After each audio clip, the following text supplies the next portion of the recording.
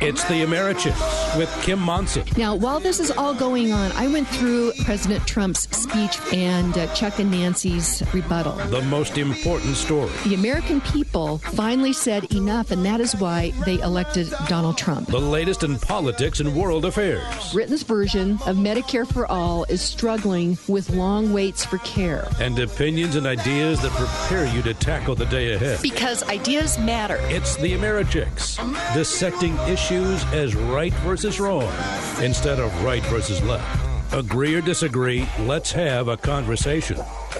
Hey, welcome to the Americhicks. Yes, where we dissect issues as right versus wrong instead of right versus left, agree or disagree. Let's have a conversation. And thrilled today, the day before Independence Day, to be talking with Stan Everett. He is an expert on the Declaration of Independence.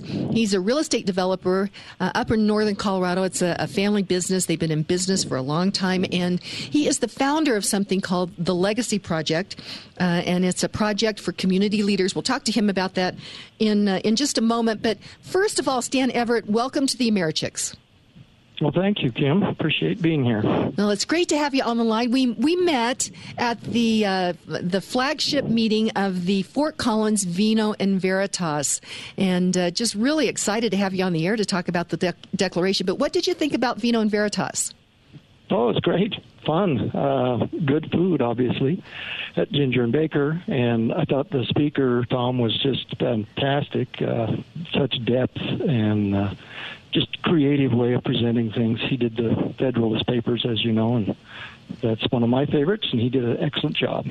Well, and if people want more information about Vino and Veritas, Fort Collins, Centennial, or Castle Rock, they can email me at americhicks.com/Kim, or you can also sign up via the website americhicks.com. But let's go ahead and jump into this. First of all, Stan Everett, you have created this legacy project, which I find absolutely fascinating.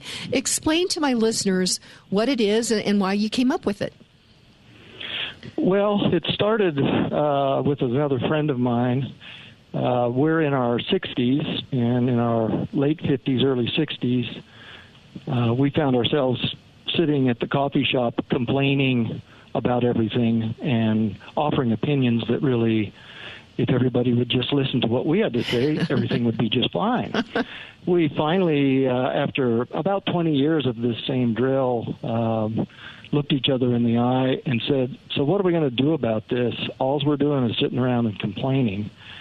And we've mastered that, but we need to do something. And so what we did is we created a program.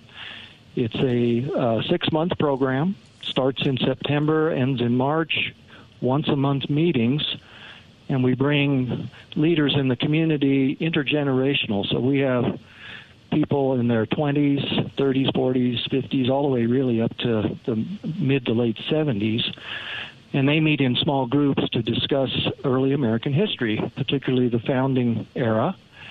And we go through the Declaration, we go through American form of government, American economic systems, and then we do some other meetings and lessons. Each lesson has a video. And then we have a small group, like I say, of about 6 people led by a trained leader, and we go around the table and we talk about these things.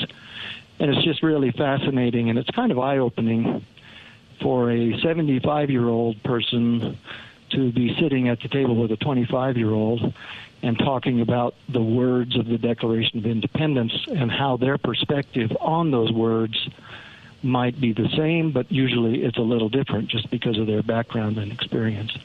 So we do these 6 lessons, and it's really a great time, and it really starts to reawaken the American exceptionalism in the minds and the hearts of the participants. So it's a lot of fun. Oh, it sounds great. How many years have you been doing this again? We start our 8th year. We've gone through just over 400 people, and so it's been great success. We see a lot of people that come out of this that go into politics. Our local state senator went through leadership program of the Rockies in Denver, and then went through the Legacy Project, and then he was inspired by both to then run for office, and he is now a senator from the Loveland area. Yes, and he's doing a fine job. Yeah, so we've had some great results. Okay. And how long are the meetings? Well, meetings are an hour and 45 minutes. We usually provide lunch. The leader does. And we start at 11 and we finish at 1:45 so that the guys and participants can get back to work. But it's always held at an office environment, and it's over breakfast, sometimes at 7 to 9:15. So it doesn't really cut into the workday. Like I say, it's once a month, and it's a great intellectual exercise for most of the people. And we hear all the time that this is an opportunity to meet people that they would never have met outside of the program. That is really fantastic. And I'm thinking about it. I mean, this is basically 14 hours of somebody's time over a period of 6 months. And I think we owe it to ourselves to make sure that we understand these principles. So congratulations to you on the Legacy Project. If people would want more information about it, how could they find out about it? Well, we have an email. We aren't a nonprofit. We're not a organization in the regular sense, but our email is legacyproject@youarelegacy.com, and I would receive those emails and be happy to respond with some information if people are interested. Okay, well, fantastic. And once more, what is that email? legacyproject@youarelegacy.com. Okay. YOUARE legacy.com. Well, fantastic. Congratulations to such a wonderful project. So let's go on over to the Declaration of Independence. That Great. Is something that you guys, you spend a lot of time on. And why do you think it's so special? Well, the creation of the American Republic is entirely grounded in the principles articulated in the Declaration of Independence. Even though most people consider it, well, this is a declaration of war to the King George and the Parliament in England, in fact, it's really a completely different type of a document than has ever been seen throughout history. And then to consider the fulfillment of the Declaration by winning the war, creating and ordering these principles through a constitution and through a free market economic system, and then the success of the United States over nearly 250 years, all based on the principles that are articulated in the 56 words of the Declaration of Independence. It just is an amazing feat, and I think really an amazing outcome that is very inspiring once people start to understand what it actually means in the context of that time. Well, and I think it was Maggie Thatcher that said this, that America is the only country in the history of mankind that was founded on an idea. And when I heard that, I had to stop and think about that. That is what is so unique about us, this whole American idea. What do you think, Stan? Well, absolutely. And that is what the Declaration is all about, is ideas. They're putting forth new truths. The first line is, we hold these truths to be self-evident. The implication there is there's another set of truths. These truths mean there's a new set of truths we're going to present, so therefore there has to be another set of truths. So the new ideas that they put forth are the following words that most people are familiar with. But it starts with, yes, we're pronouncing new ideas, and we're going to set up a society and a new civilization based on these ideas. Well, and these truths that are self-evident, that all men are created equal, and that we are endowed by our Creator with these certain unalienable rights of life, liberty, and pursuit of happiness. I mean, just those words were revolutionary. I think people need to understand that when these gentlemen were crafting these words, that they could hear the cannons down the river, the British cannons. This was the most powerful country on the face of the earth at the time, and they could hear the cannons down the river while they're crafting these words. I mean, think about the courage of these guys, Stan. Oh, absolutely. I mean, they'd been at war for over a year and lost most every battle. George Washington, Commander-in-Chief, was struggling mightily. But most people don't realize we started the war in 1775, and here we are a year plus in July of 1776, pledging our lives, our fortunes, and our sacred honors to what looked like a lost cause. No place around the world, no other country around the world thought we were ever going to win the war. Most Americans never thought we were going to win the war. And here these guys are coming up with a declaration that is creating an independent new nation kind of out of whole cloth based on a whole new set of ideas. Pretty interesting, pretty fascinating. Well, it ideas too. It is pretty interesting, and there's the quote from Ben Franklin that we must hang together or we'll all be hung separately. If they would have been caught, they would have hung for sure. And I just address this narrative that a number of our young people have heard that, the Declaration and the Constitution was just written by a bunch of old, rich, white guys that were looking out for their best interests. How would you address that, Stan? Well, I think the facts about what happened to the founders, if you research the history of the founders, they weren't really then set up immediately, even after the war. Most of them died very young. Most of them were all fugitives running for their lives. Their fortunes had been removed because once they made the Declaration, and prior to that even, the economy was in shambles because we had an economy based on British economics, and we were no longer part of the British. We were at war with the British. So the characterization that this was set up for their best interest is really not a correct characterization. And I think if you research these words, I always tell people, so what would happen if the words, all men are created equal, were not written down, the Americans did not win the war, and the Americans did not set up a system based on all men are created equal, and they're endowed by their Creator with certain unalienable rights? Nothing would have changed. Every society in the world would remain a ruler-subject society as opposed to a liberty-oriented society, which is what we have now with self-governing as opposed to rulers governing. Well, and the other thing, as you mentioned, I hadn't thought about it until how you mentioned that. What would have happened if we had never come to be? And at that particular point in time, slavery was prevalent throughout the world. And so the fact that these guys, would say these words that all men are created equal, and really within, 70 to 80 years later, go and fight the Civil War to make sure that those words were true, that all men are created equal. I mean, it is astonishing what the founders did. But Stan Everett, this is absolutely fascinating. You are the founder of the Legacy Project. We're going to go to break. When we come back, we're going to talk more about the Declaration of Independence. We'll be right back. It's baseball season, and Hooters is the spot to be this summer. Enjoy Hooters' beach-worthy seafood items like amazing fish tacos, delicious snow crab legs, and mouth-watering buffalo shrimp. And Hooters has plenty of ice-cold beer options to help you cool down this summer. Love their 9 items for $9, 11 to 3 p.m. Monday through Friday.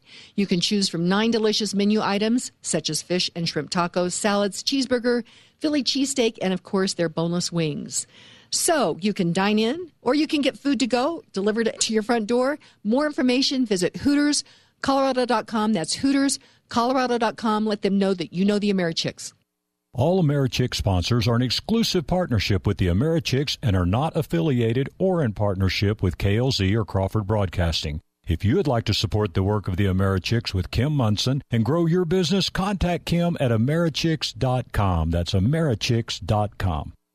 Don't miss Vino and Veritas, Wine and Truth, a study of the Federalist Papers. Join Kim Munson with the AmeriChicks at Water's Edge Winery in Centennial or Colorado Cork and Keg in Castle Rock. And now introducing Vino and Veritas in Fort Collins at Ginger and Baker. Kim Munson with the AmeriChicks would like to thank Presidential Wealth Management Loveland for sponsoring the new Vino and Veritas in Fort Collins. In Denver and Castle Rock, Kim would like to thank Presidential Wealth Management Denver and YourTownTaxpayers.com for their generous support. Vino and Veritas, Wine and Truth, a study of the Federalist Papers. Sign up today at americhicks.com. Want a chance to ride in a real World War II warbird? Go to americhicks.com and sign up for the July 9th drawing. Oh, beautiful for spacious skies, for amber waves of grain. Welcome back to the Americhicks with Kim Munson, where we are dissecting issues as right versus wrong instead of right versus left. We have on the line with us Dan Everett. He is the founder of the Legacy Project. It's a project that brings community leaders together to talk about the ideas of America, and it all began with the Declaration of Independence. So, Stan Everett, let's talk about the four truths. You say there's four truths in the Declaration of Independence. What's the first one? Well, as we just discussed, all men are created equal. So this is a truth. And when they're talking about all men, you've got to understand that these 56 men that are in the convention or in the Declaration Conference are representing ideas, not necessarily their constituents. Many of these people came to this Declaration Conference not as elected or appointed officials. They just came because they felt like they needed to be a part of this movement. So they're not just talking about themselves, they're really talking about men in the universal form. Which is mankind, right? Men, women, the whole works, correct. Right? And they capitalized men in the document, which then implies that it's talking about mankind, humanity. Got it. And that's what they were looking at. The created equal, first of all, you've got a theological component here. A creator is where your equality comes from.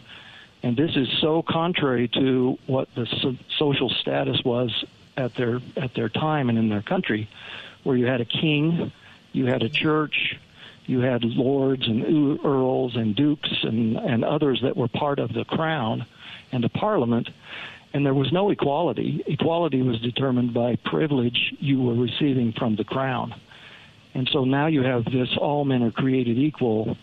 It's really shattering the social structure that was familiar to everyone. Wow. Okay. So then do we go to the next truth, or is there more on that one? No, I think that the next truth is, number two, they are endowed, again, by their creator with certain unalienable rights. Unalienable means inherent. It's not transferable. You're born, you're conceived with these rights. Again, these rights are then endowed, or they're gifted, bestowed by the creator to individuals. So they're not group rights. They're not privileges as derived from the crown or the king. These are creator-endowed rights. So they're replacing the king as the sovereign with God as the sovereign, the creator, which to me is a fascinating exercise in how you reshape society into a more Protestant Christian theological base, but not necessarily a theocracy, because of the way Protestant Christian mentality at this time would be thinking of a personal relationship with God. All of this theology comes from the Great Awakening movement of the mid-1700s that was combined with the Enlightenment era, which is the philosophical movement that occurred at the same time. So there's a lot of philosophy in these words. There's a lot of theology in these words. Mm-hmm. But so far, we haven't even touched on ideology or government and man. Okay, Stan, you triggered me, okay? You just made me think of something here. And that is, there's all this discussion about the fact that America was founded on a faith in God, okay? And when we're talking about God the Creator, they're saying that we were the God the Creator. Many of the other theologies out there, God is not the Creator.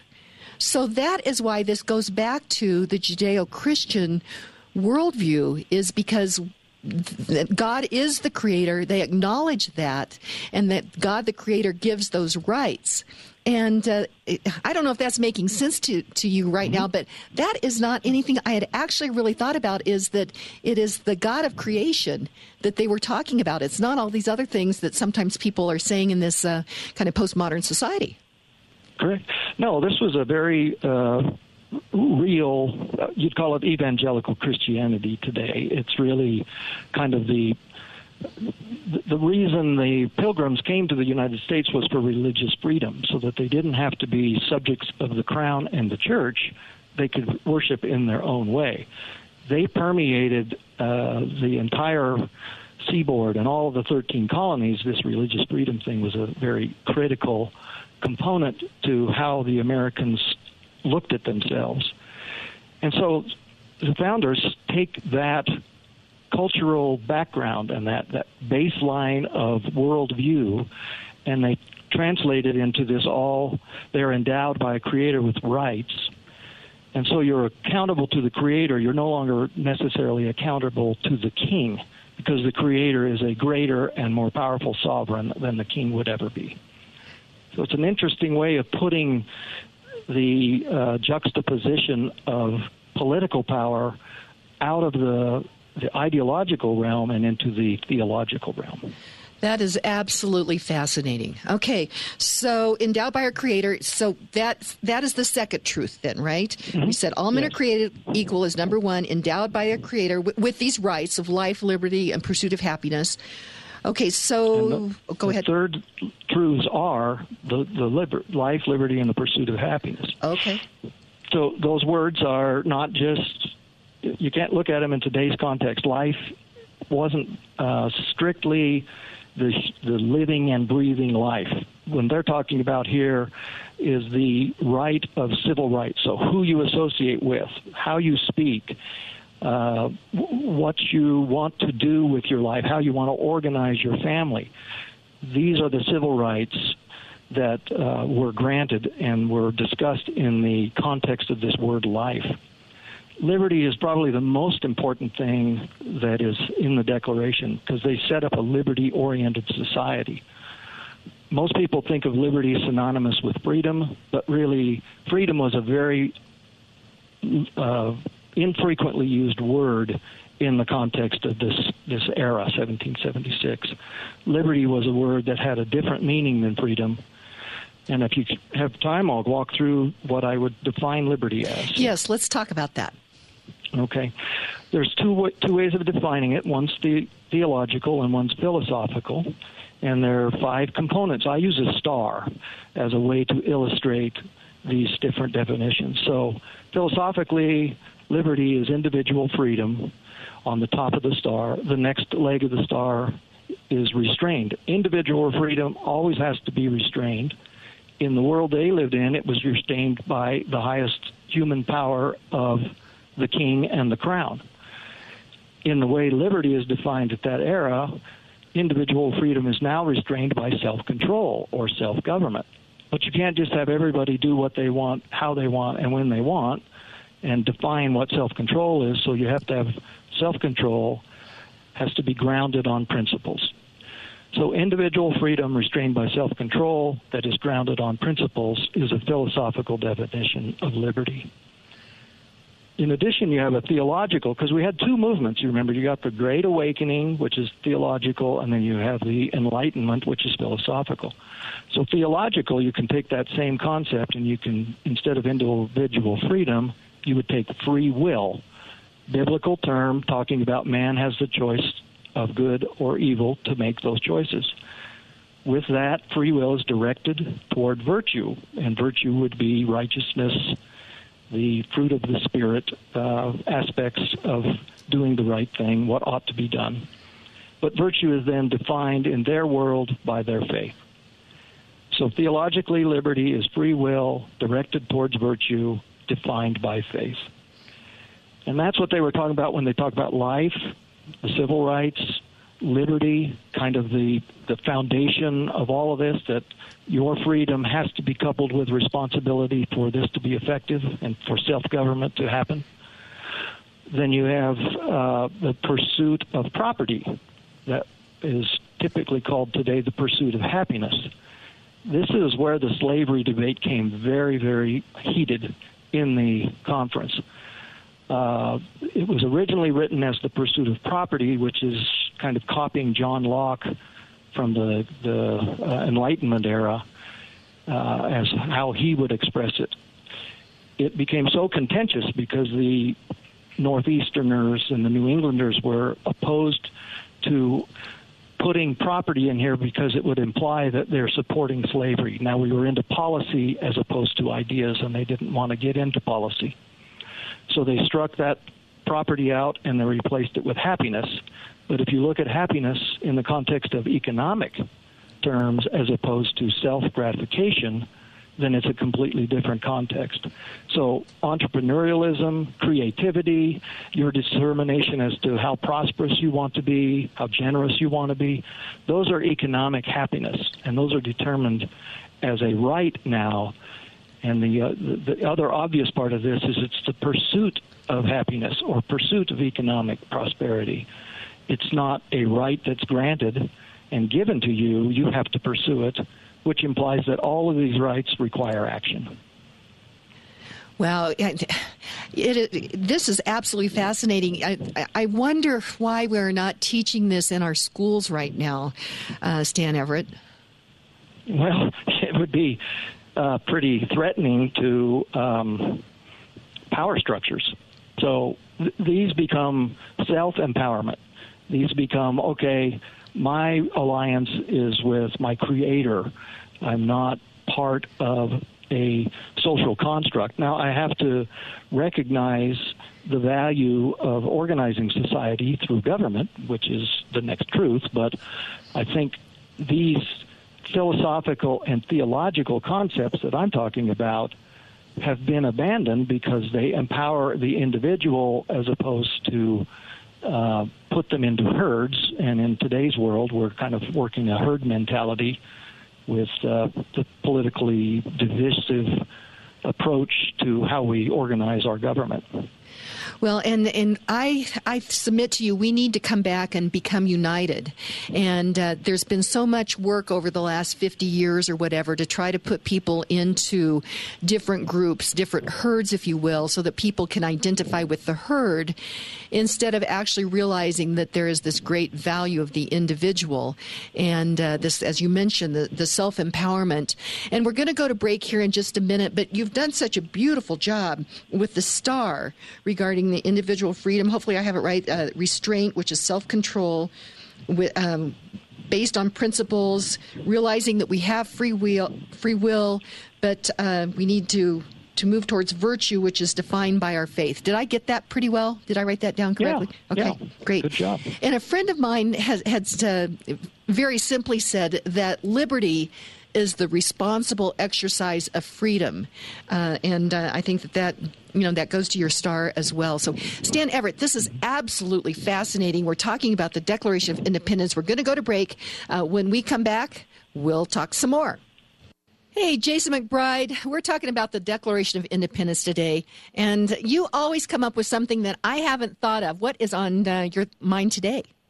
Well, I think there's some interesting things that maybe are not well known about the Declaration of Independence. One thing is that once the Congress approved the actual declaration document on July 4th, they ordered that it got sent to a printer named John Dunlap, and he printed about 200 copies and they called it the Dunlap Broadside. So there were 200 copies with John Hancock's name printed at the bottom, and they say today that only about 26 copies of that document remain. Now, a lot of people, of course, like me, would say, well, how much is one of those worth, and would it be a good investment?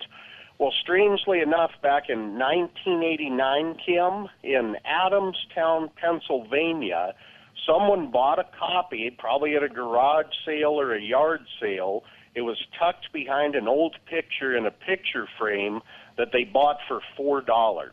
And that version of the Declaration eventually was acquired by Norman Lear, the TV producer, and he paid $8.1 million for it. Oh, man, that is now, amazing. Don't forget the capital gains tax on collectibles is 28%. Wow. So that was a pretty good gain from $4 to $8.1 million. Yeah, I'd take that. That's for sure. Yeah, I'd like to have that in my retirement plan. Yeah, me too. Me too. And one other thing that people may find interesting is that the Constitution and the Declaration documents were packed up about 2 weeks after Pearl Harbor. Concerns about an attack. They were given a military escort and then taken to Fort Knox in Kentucky, and they stayed there for several years during the war. Well, we need to protect the Constitution and the Declaration like that today. You know it? Well, we need to protect it from other types of attacks today, don't we? I mean, that's for sure. That's for sure. Jason McBride, thank you so much. Wishing you a really happy Independence Day tomorrow.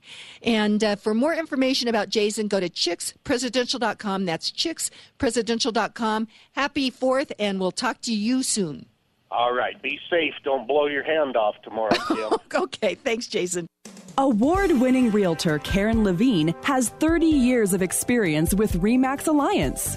As a director with the National Association of Realtors, Karen Levine works to protect your private property rights. Karen Levine believes in home ownership.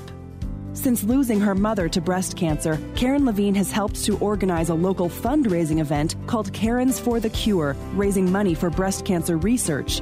Choose Karen Levine to buy or sell your home because she understands that it's more than just a house. Karen Levine comes highly recommended by the AmeriChicks with Kim Munson, so call award-winning realtor Karen Levine with RE/MAX Alliance today at 303-877-7516. That's 303-877-7516.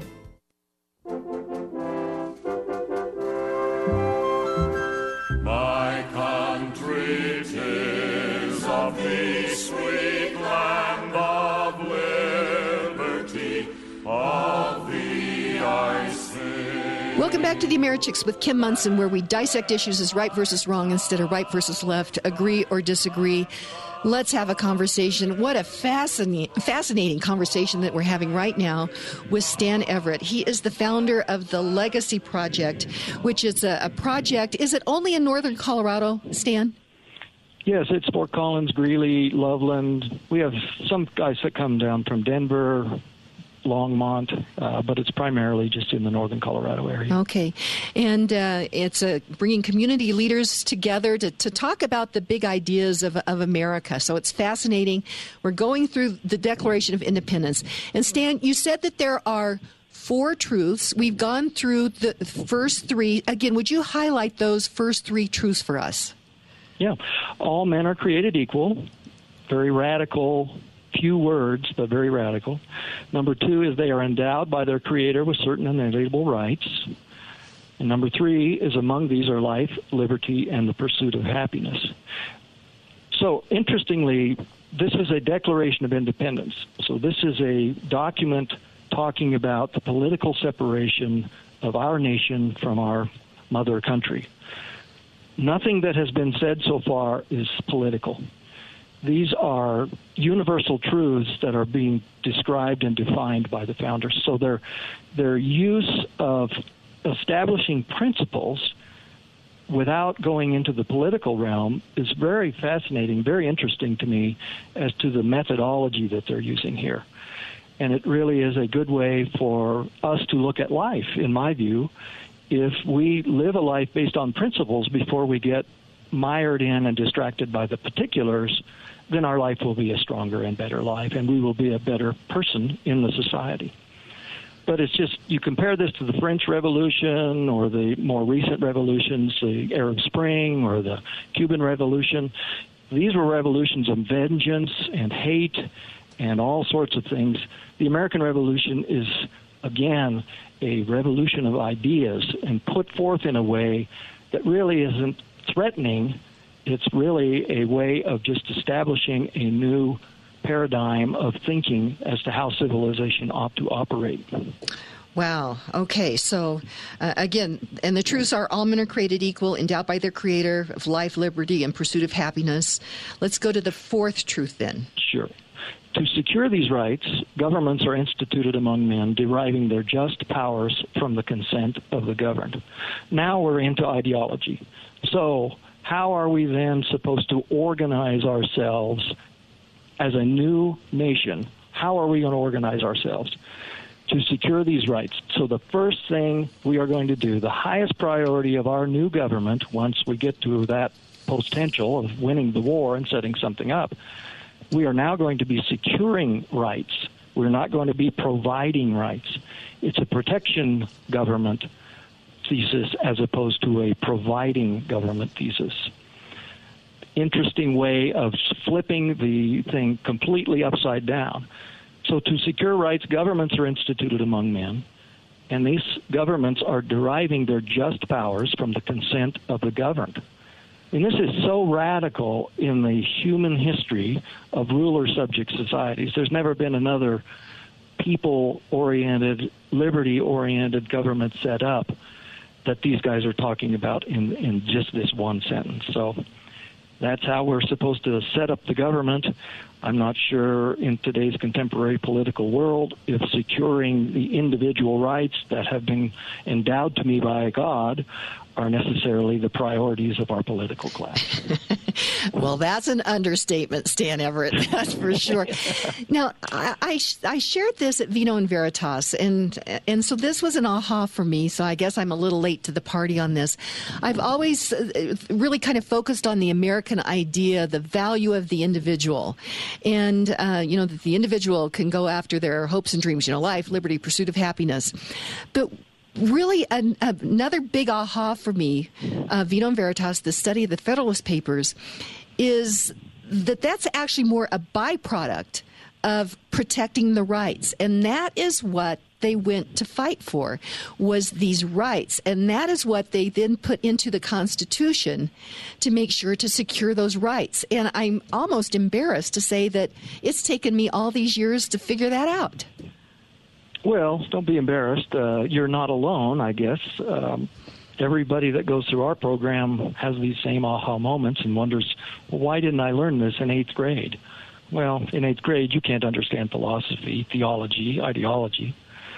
I've had history majors go through the program with master's degree in colonial history studies, colonial America studies, and they said, I never understood what we were about until we go through the program.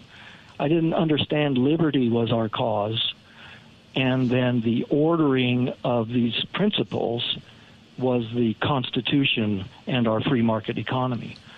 So how we order these ideas is what we ended up with from a Constitution, and the Federalist Papers were basically just a promotion of how we were going to order these ideas in the future. And then the economy is another important part of that. And most people don't realize it. The economy, as you might know, is based on Adam Smith's The Wealth of Nations book that was written. The Invisible Hand. That book was, that book was published in April of 1776. Our Declaration of Independence was put forth July of 1776. I don't think it's a coincidence. Wow. Okay. And just, I think you kind of hit on this, but there are those that say that there is no connection between the Declaration and the Constitution. What do you say to people that say that? Well, do you know the preamble to the Constitution? Yes. By heart? No. Recite it? Probably not. I should. Well, it starts with "We the people," and it ends with, it kind of lists, the perfect union, established justice. Right. And ends with the blessings of liberty for ourselves and our posterity. The blessings of liberty are the Declaration. It's the principles of the Declaration. The blessings come from the Creator. I mean, the word blessings it's not a human relationship word. It's a blessings from God is how this word is derived. Right. So the preamble to the Constitution basically is saying we're taking these principles, the blessings of liberty, and we're then going to order those into a system that secures the rights of the people, which is what that fourth truth is all about. So it may not be as overt, but it is there. And then the Bill of Rights, which the Constitution wouldn't have existed because Virginia would never have voted for it if the Bill of Rights were not promised directly and specifically by George Washington that he would make sure that those were included once Congress was convened and the amendments could then be put into the Constitution. But without the Bill of Rights, which now talks about government limitations on religion, association, speech, the right to bear arms, to protect yourself. These are the civil rights of life. It talks about property in the Fifth Amendment, the Fourth Amendment, so we've got the pursuit of happiness.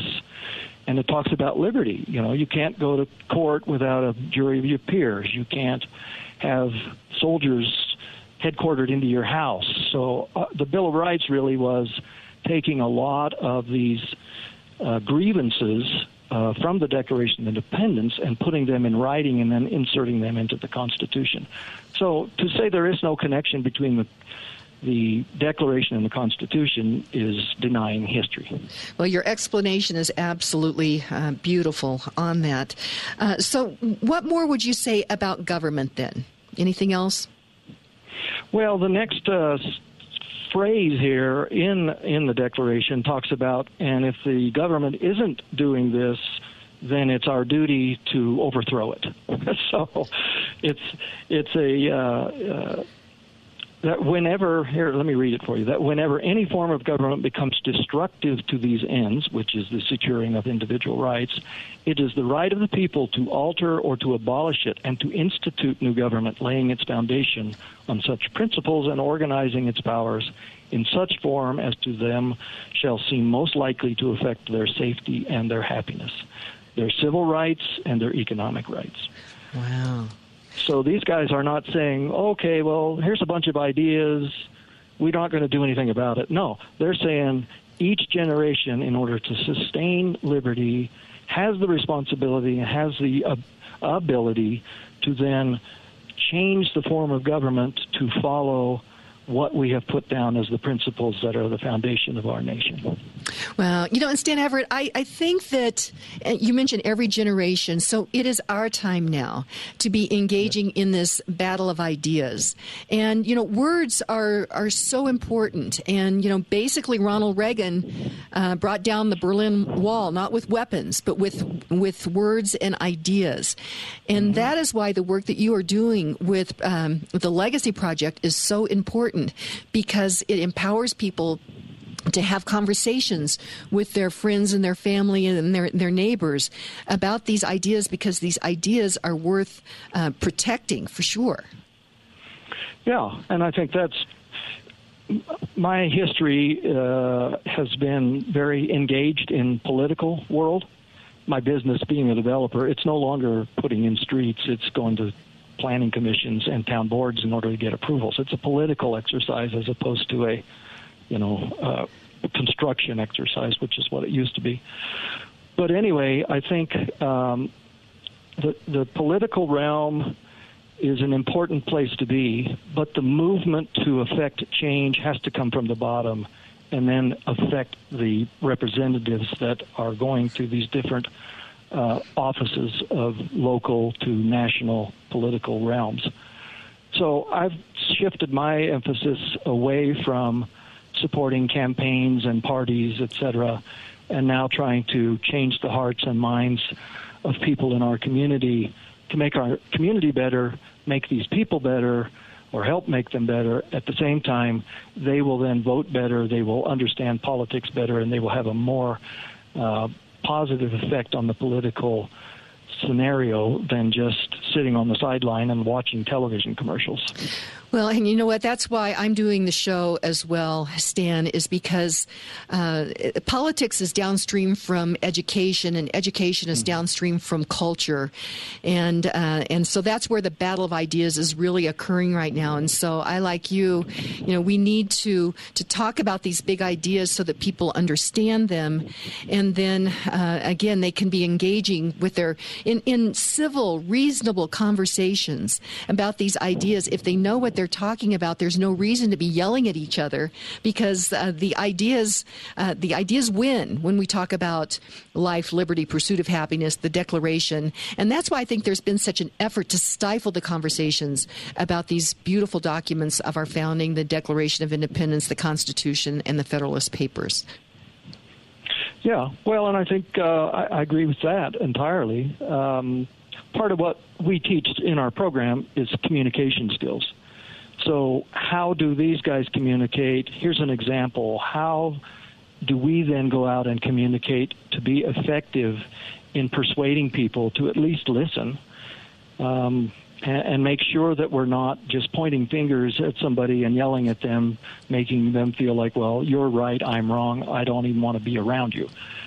And so many of our participants have done a very excellent job of revising their communication styles and how they would then be more persuasive in articulating these items and these principles, and showing then how we can agree on things, because these are principles that I don't think you'll find too many people disagreeing with. Okay, hey, Stan, hold that thought. Let's go to break. When we come back, this is where the battle is. And so let's go to break. We'll come back for our final segment. Fascinating discussion with Stan Everett regarding the Declaration of Independence. We'll be right back. Hey, have you ever wanted to ride in a real World War II warplane? Oh my gosh, we have a very exciting giveaway for you. The Collings Foundation is bringing their Wings of Freedom World War II warbirds to the Northern Colorado Regional Airport July 12th, 13th, and 14th. You can visit a World War II camp complete with a tank, jeeps, and all kinds of things to go through. But here's the most exciting part. One lucky listener will get a ride on one of the World War II warbirds. If you're 18 years or older, go to my website, americhicks.com, and sign up for the July 9th drawing. Are you feeling lucky? Again, go to theamerichicks.com and sign up. It will be quite an adventure. Come join the 88 Drive-In for all your favorite blockbuster movies. We're open 7 days a week. Admission is only $9 per person, and children under 12 are free. Friday, June 28th through Thursday, July 4th, features will include Toy Story 4, Godzilla, and Aladdin. And remember our popular Monday through Thursday pizza special. Get one 12-inch pizza served fresh and hot from our oven, and two tall, cool 16-ounce sodas, all for only $12. Plus, now you can top it all off with our new sweet, crunchy churros and a steaming cup of hot chocolate. For more information, go to our Facebook page or visit our website at 88drivein.net. You get more out of life when you go out to a movie. You'd like to get in touch with one of Kim Munson's sponsors, but you can't recall their phone number. Find a full list of advertising partners on americhicks.com. This is my country, land of my birth. Welcome back to the Americhicks with Kim Munson, where we are dissecting issues as right versus wrong instead of right versus left, agree or disagree. Let's have a conversation. And what a conversation we are having with Stan Everett.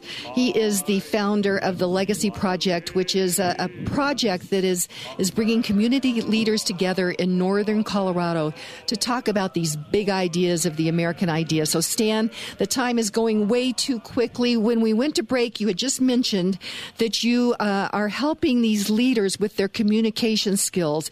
That is where the battle is. So explain a little bit more about that. Well, in our lessons, we have two ground rules: no political conversation and no religious conversation.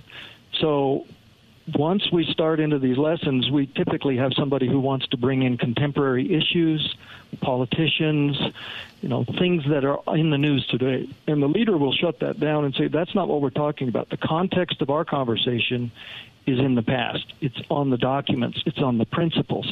You want to argue about particulars. We're here to talk about principles. So that starts to permeate the whole crowd or the whole group, and that group then begins to talk to one another in civil and constructive ways. And when they leave the lesson, then they go out into the community and they talk to others in civil and constructive ways, as opposed to just the coffee shop talk that we all experience. So it starts to transform the way that they think, the way that they communicate, how they communicate, and they start to understand persuasion is an art, and it's not just a finger in the face. Which that's never effective. No. And maybe you feel better, but, the guy isn't going to listen to anything. I don't know. In my life, many, many, many years, people would say, Stan, what you said is absolutely right, but the way you said it, I don't want to listen to it. So I had to train myself in order to be a better persuader and a better communicator to figure out how to say what I considered to be the right side of an argument, and how to say it becomes more important than the argument itself. Well, and one of the I think ways to start that is to first of all you have to understand the ideas and be able to articulate it to yourself before you can calmly and reasonably articulate those to other people as well. So, gosh, that is very exciting. So we're just about out of time. We have a few minutes left, and you have put together this booklet, 56 words, the Declaration of Independence, Discovering and Defining Liberty. And, of course, there were 56 signers to the Declaration. Fascinating. So talk a little bit about this 56 words. Well, it's just a booklet of a portion of the lesson that we have in the first session of the Legacy Project. We study the Declaration. We study the context before the Declaration, which is critically important to understand why this document came about. What preceded the 1776, not just a few years before, but for 200 years before. And then we study all of the segments of the Declaration itself. This is just a portion of that. But these are the principles, and these are the words that really set the tone for the transformation of civilization. These new principles, these new truths, really are the most important part. Then, if you get an understanding of this, you can then really understand the Constitution, you can understand the Bill of Rights, you can understand our economic system, you can have a really good understanding of how our culture in America is actually unique and distinct from other cultures around the world. That way you can persuade people, because now, like you just described, they're armed with not only the information, but the knowledge and the wisdom of what this is all about. And it doesn't have to be long and complicated. When we look at legislation, I'm not going to get political, but you could even just go down and take a look at the legislation that was proposed down at the Colorado State Legislature. And just a note on that, Stan, I used to think that it was above my pay grade to actually read and understand, the bills as they're proposed. And it's actually been really empowering that I can have a much more reasonable conversation if I've actually read the legislation and understand what's in there. It's not above our pay grade, but my point is many of those bills were like 36 pages long. And here we've got 56 words that changed the course of human history. I find that absolutely, it's fascinating to me. Stan, your thoughts? Yeah. Well, in response to legislation, I would go back to Thomas Sowell's comment, truth is generally quite simple. Evading the truth requires complexity.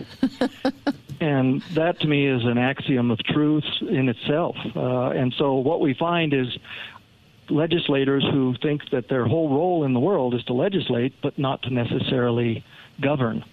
And what we send them for is to help govern the system as it exists, not to change the system or to evade the system, which is what they typically do. So I seek out politicians that are going to follow the truth and not get too distracted by particulars as well as just by complexity. And I think that's what we need to do is send people to represent us that understand those basic tenets and also understand these basic principles. Well, and government is supposed to be limited. That was the beauty of the Constitution, was to limit government so that we could protect these individual rights, so that everyday people can go after their life, their liberty, and their pursuit of happiness. It is absolutely fascinating. And again, the Constitution isn't that long either. I mean, you put the whole idea of a country, of a Constitution, and that's not that many words either. So, it's kind of a smell test. If there is a lot of words, then just in legislation, probably just say no on that, just on that alone, right? Yeah. I mean, if it's so complex that it can't even be understandable, think about the Affordable Care Health Act. That's insanity. But yeah, and like 3,000 pages, and then all the rules and regulations that came in behind it.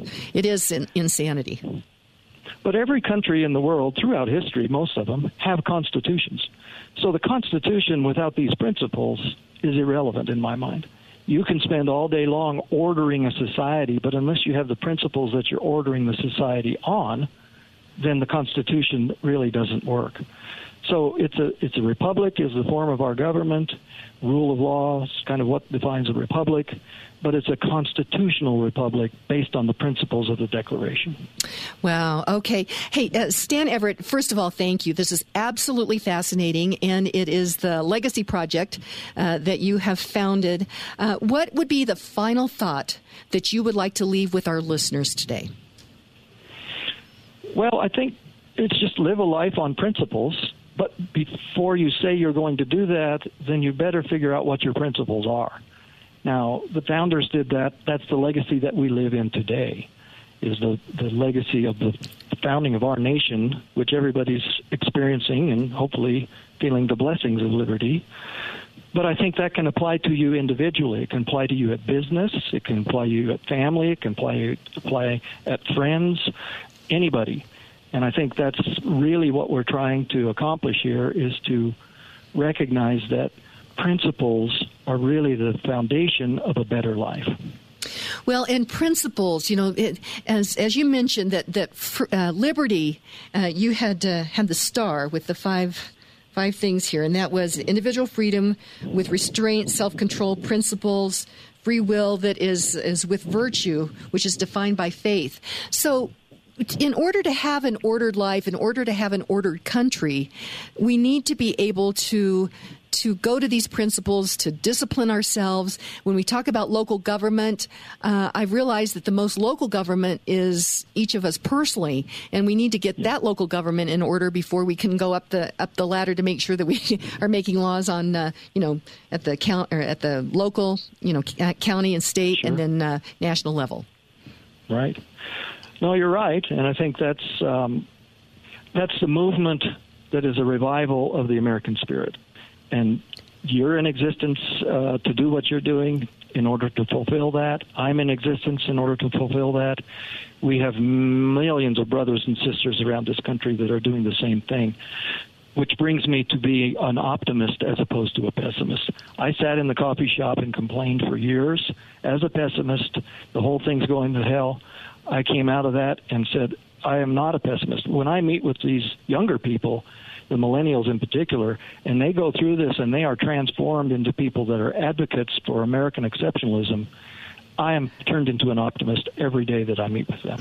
Stan Everett, that is absolutely beautiful. So Stan Everett, that is the Legacy Project. The email is legacyproject@youarelegacy.com, youarelegacy.com. Stan Everett, thank you so much, and wishing you a very happy Independence Day. Well, thank you, Kim, and same to you. Okay. Go shoot off some fireworks. You got it. Thanks so much. All righty. Bye-bye. Okay. And our quote for today is from the Declaration of Independence. It says, "We hold these truths to be self-evident, that all men are created equal, that they are endowed by their Creator with certain unalienable rights, that among these are life, liberty, and the pursuit of happiness." So today, read great books, think good thoughts, listen to beautiful music, communicate and listen well, live honestly and authentically, strive for high ideals, and like Superman, stand for truth, justice, and the American way. This is Kim Munson signing off. God bless you, and God bless America.